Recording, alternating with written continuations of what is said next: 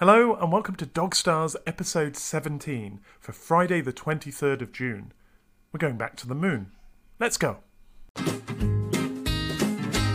Hello, welcome to Dog Stars on a really balmy summer's evening here in North Oxford. It's lovely to be out, it's clear sky, the sun is setting, but we've got a crescent moon and Venus visible against the blue twilight sky. And I've been thinking about the moon.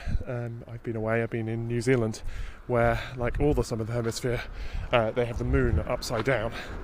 Famously, movies set in films set in Australia or elsewhere in the south tend to miss this. Cross, come on, let's go. I've got a very hot Mr. Max with me as we trundle around. No, that's somebody's garden, this way. And it's nice this time of year. We've just had the summer solstice, the point where the sun spends most of its time above the horizon, shortest nights, but they're drawing in. We're a couple of days past, and so the nights are getting longer. But we can look at the moon. Let's look at, we've got the seas coming up to first quarter.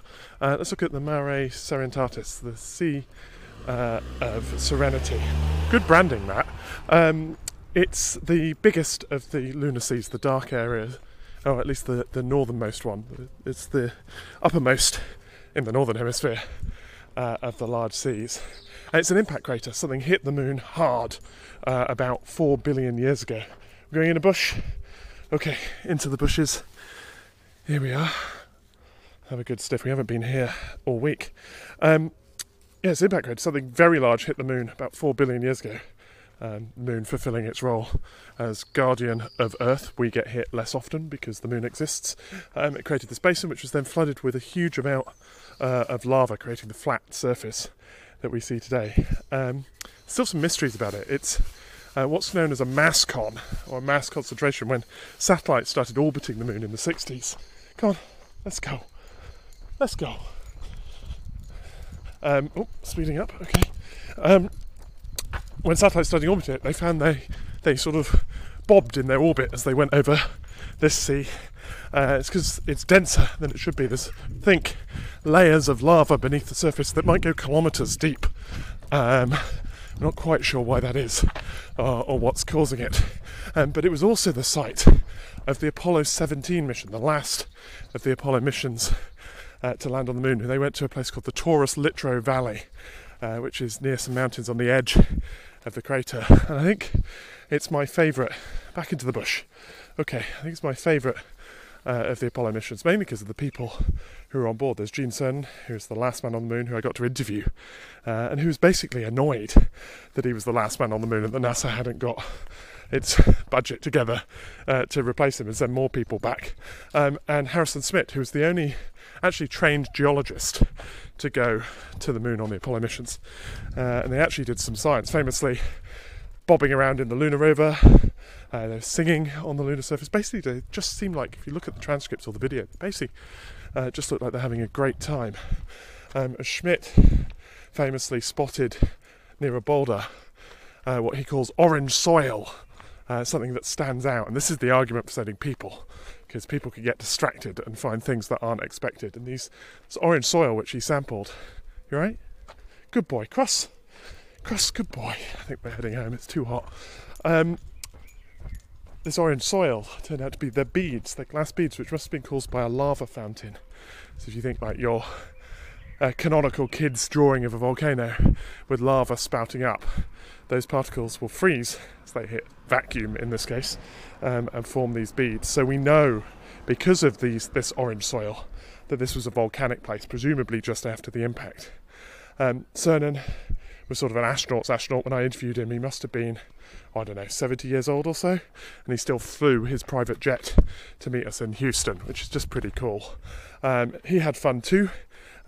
Famously, he traced his daughter's initials, Tracy Cernan, into the lunar soil before leaving. So those initials will presumably still be up there for somebody else to find. I think it's the first graffiti on another surface, though you could wipe it clean, so it's reasonably environmentally protective.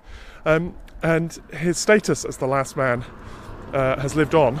I think it'll stand maybe for the rest of this decade until the Chinese, or possibly the big international Artemis mission that NASA and ESA and others are working on gets there. You alright, mate? It's very hot. This is a very warm dog. Come on, we'll get you some water. We'll stand.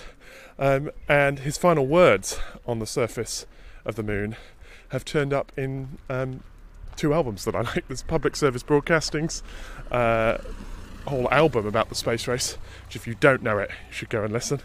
If you are Public Service Broadcasting, let me know so we can play your music on this podcast. Come on, Max. It's alright. Come on. Good boy. Good boy. We're getting slower and slower. No, it's alright. We're nearly back. It's okay. And also on Daft Punk, on, I think, the final track of Random Access Memory. So I don't think you came here for music racks, but both of those are great. They both involve samplings of Cernan on the moon. He's fab. Apollo 17 was great. And you can see where they went, the Sea of Serenity. If you're out of an evening, keep an eye on the moon in the next couple of weeks.